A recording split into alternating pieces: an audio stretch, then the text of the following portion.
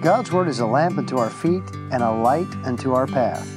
This is Will Rice, and First Light is a brief Bible challenge encouraging you to read God's Word, to think about God's Word, and to live it in real life. So how good is your memory? Now, I could mean how good are the memories that you have, or I could mean how good is your ability to remember. The fact is that what we think we recall oftentimes is our feelings about what happened more than it is a record of what actually happened. If we had a video recording of what happened yesterday, it might be surprisingly different than what you think you remember. In any event, memory is important because the past you see determines the future you imagine. Sometimes we're fearful of the future because we've forgotten God's presence in our story, in our history. And that is where Israel was. Samuel, the prophet and the judge, was coming to Israel. There was a transition here. Israel was taking on their first king, King Saul.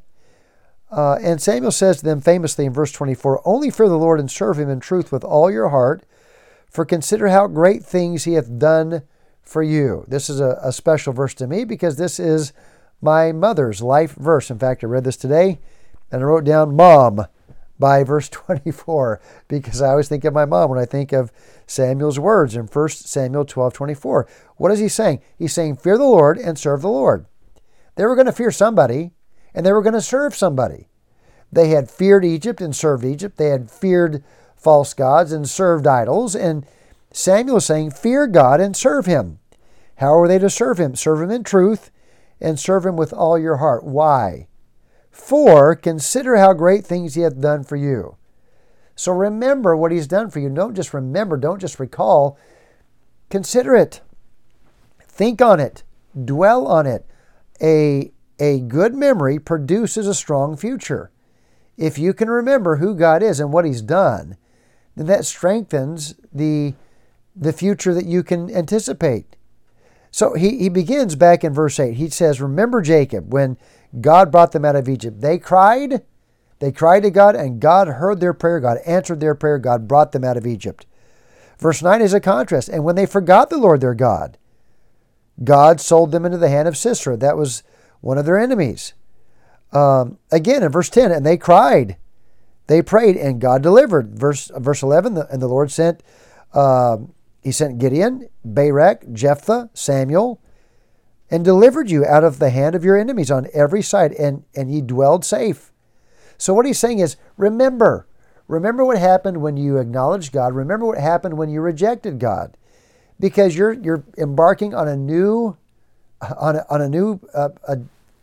phase of your history. You're going to have a king now. Do not forget God. A good memory produces a strong future, which brings us to verse 12. Verse 12 is recounting what we read in the previous chapter, 1 Samuel chapter 11, when the Bible talks about Nahash the Ammonite. And the Bible says about that, and when ye saw that Nahash the king of the children of Ammon came against you, ye said unto me, that as you said unto Samuel, no, nay, but a king shall reign over us, when the Lord your God was your king. Now therefore, behold, the king whom ye have chosen. Now it was God's purpose to give Israel a king, but they did not go about it God's way. They did not wait for God's timing. They were impulsive. They were quick. They forgot God. Look, here's the bottom line for you today. You have one of two choices as you look to your future. You can pray or you can panic. You can remember the God who has been true to you in the past, or you can forget that and therefore feel like you're an orphan going into the future. Verse 21, he says, don't go after vain or empty things which cannot profit nor deliver, for they are vain. For the Lord will not forsake his people. Two things that a good memory produces as to a strong future. One, it produces contentment. Samuel says to them, the Lord will not forsake his people. That's a reason for confidence. That's a reason for contentment.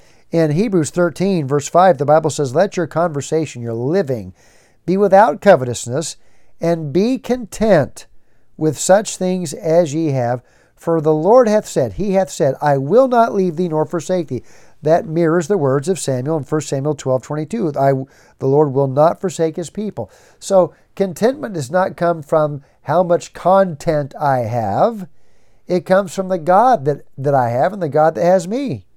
So the Lord will not forsake his people. That was a memory that produced a strong prospect for the future. And friend, that is true for you today. Contentment does not come from having all the things that your neighbors have.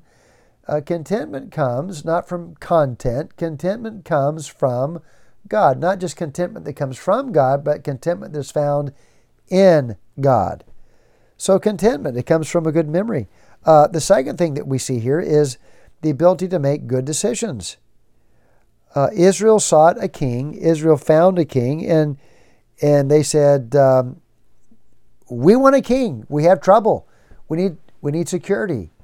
And Samuel says, "You've chosen this king. You wanted him. Now you've got him, and you have him when the Lord God was your king." And so there's something of a rebuke here. It was going after the vain or empty things that Samuel talks about in verse 21. So good decisions come from realizing there's a God in heaven who hears our cry, who hears our voice, who hears our prayer, and will respond. Samuel himself was rightly esteemed a man of prayer. His very birth was a matter of answered prayer. His mom prayed for a child, and God gave her a child. That's what his very name means. It's in reference to God's answer to Hannah's prayers. And here again, we find him praying before God and praying on the behalf of the children of Israel. And God numerous times recounts how their fathers cried when they were in Egypt and God gave victory.